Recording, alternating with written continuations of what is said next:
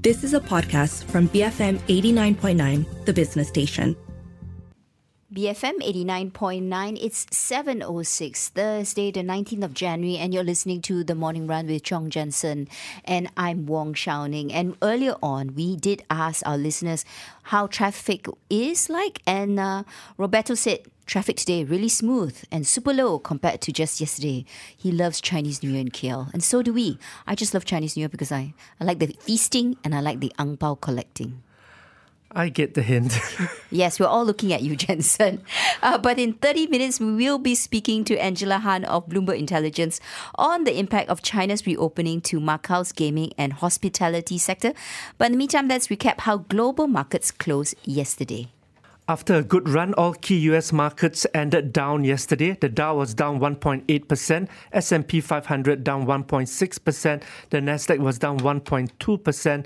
In terms of Asian markets, the Nikkei was up by 2.5%, Hang Seng up by 0.5%. The Shanghai Composite Index, it was unchanged. The Straits Times Index, it was up by 0.3%. And the FBM KLCI, it was down by 0.3%.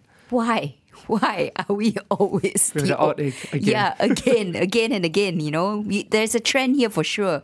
But to tell us where international markets are heading, we have on the line with us Tony Nash, CEO of Complete Intelligence. Good morning, Tony.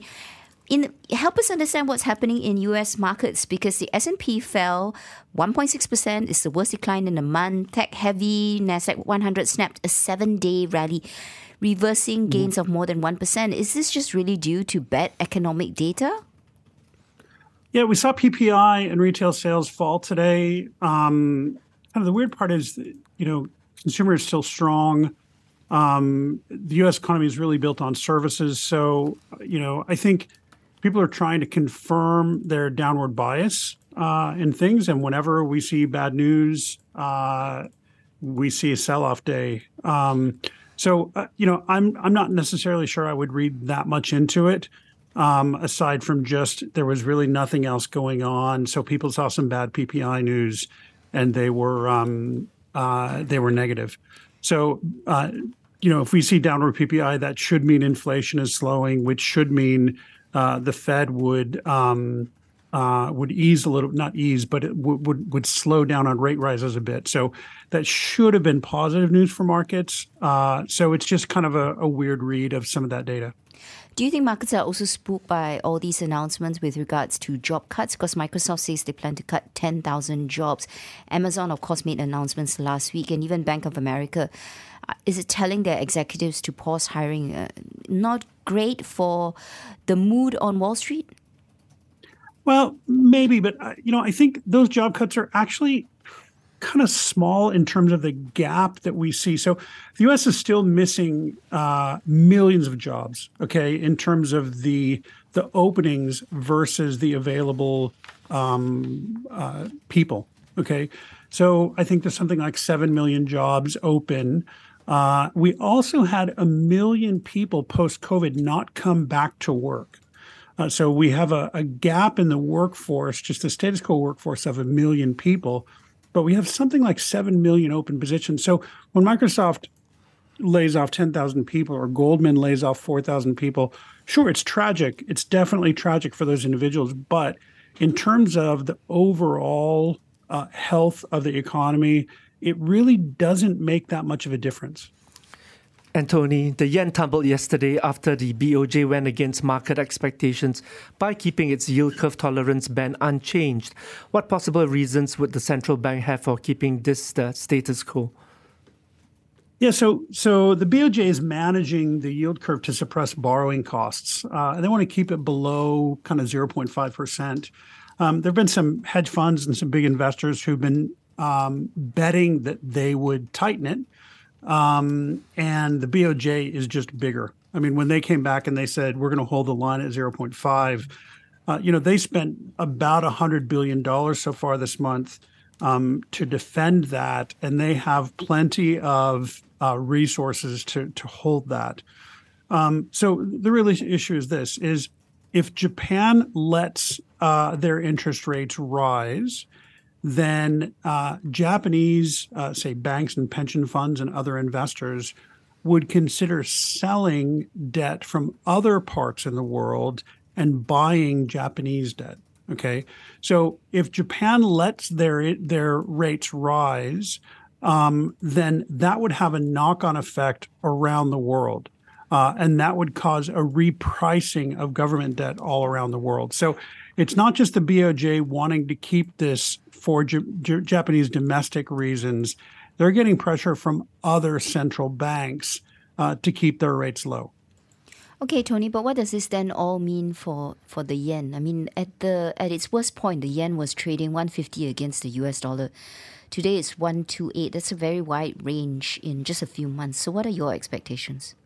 It is, yeah. I would look for certainly I would look for a weaker yen. I don't know that we would necessarily hit those lows, but the BOJ has made their stance clear. The BOJ has a new head coming in a few months. I would say they're unlikely to dramatically change policy with the new head because they don't want to make people nervous. So I think they're going to aggressively defend the status quo. So I don't necessarily think you see a yen appreciating dramatically from here. I think the bias is really toward the downside. Okay, staying on the topic of currencies then, what's your view on US dollar?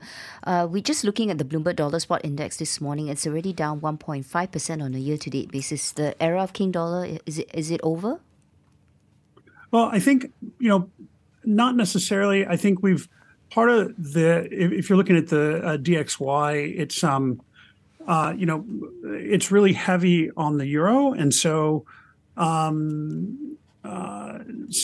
we've seen Europe do better than many people thought through the winter because we haven't had a cold winter there, and energy prices haven't bitten as hard as many people thought they would.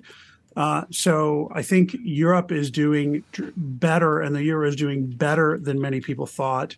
And that's everything in currencies is relative. China is opening, although it's gradually. China is opening, and so that's good for CNY. And so, again, in a relative basis, I think there is downward pressure on the dollar, but I don't necessarily think we're over on that. I don't think we're heading straight down to, say, 95. I think we're going to see some back and forth over the next couple of months as we figure out what the forward trajectory of the dollar is. And a lot of that really has to do with what direction will the Fed take in terms of their rate hikes and their quantitative tightening. And it has to do with Treasury activity from the U.S. Treasury. How will they spend? What will they do? How will they fund the U.S. government? Tony, some analysts are saying that without a recovery in the Chinese economy, a global recession is all but assured. But what are your thoughts on this? I don't necessarily think that's the case. I think China will do okay this year, and I think regardless, Europe will likely dip into recession this year, although fairly moderate. In the U.S., you see a very strong employment environment, and so employment is one of the key considerations for recession. So I don't believe the U.S. will dip into recession really on the back of employment news more than anything else. And so once we see some of these layoffs with larger companies and we get through this as, say, equity valuations stabilize, I think we'll start to see a renormalization in the U.S. economy as the Fed kind of takes the foot off the brake of the U.S. economy. Of course, the Fed will continue to raise rates, but they'll do it at a much slower pace. And that will make people much more comfortable in doing things like investing capital and so on and so forth that will help the U.S. to grow. All right. Thank you very much for your time. That was Tony Nash, CEO of Complete Intelligence, giving us his outlook for the world economies and also markets in the coming weeks. I think very much the question everyone has on their mind is Fed rates. What is the terminal rate? Will they basically raise rates too much and then cause the U.S. tip into a recession? But I see increasingly our guests, our commentators, sounding a little bit less pessimistic.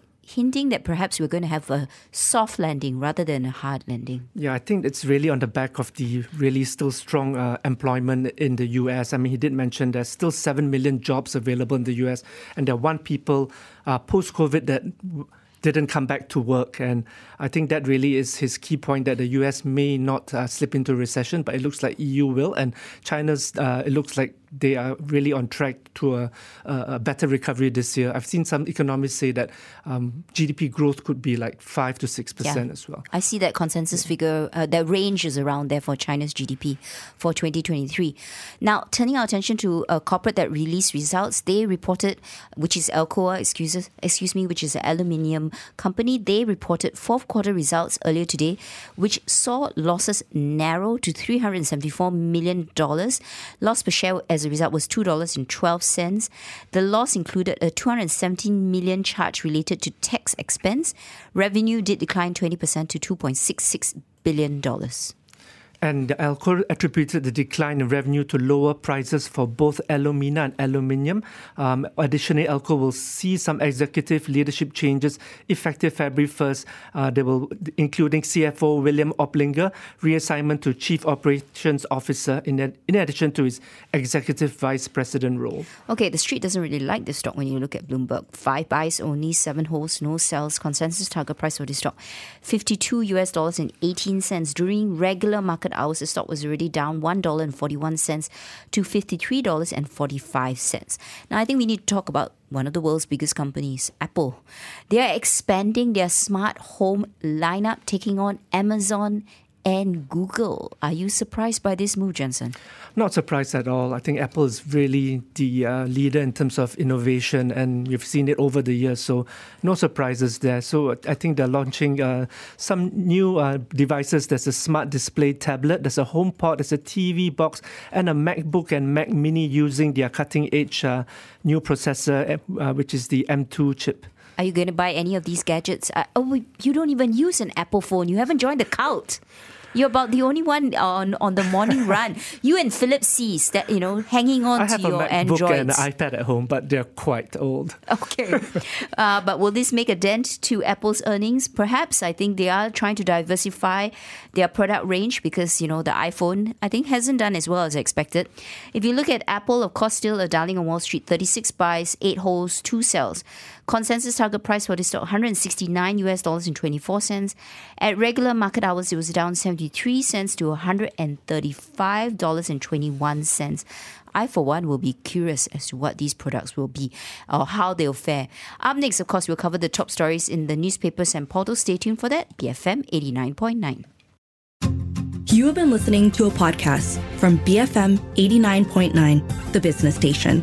For more stories of the same kind, download the BFM app.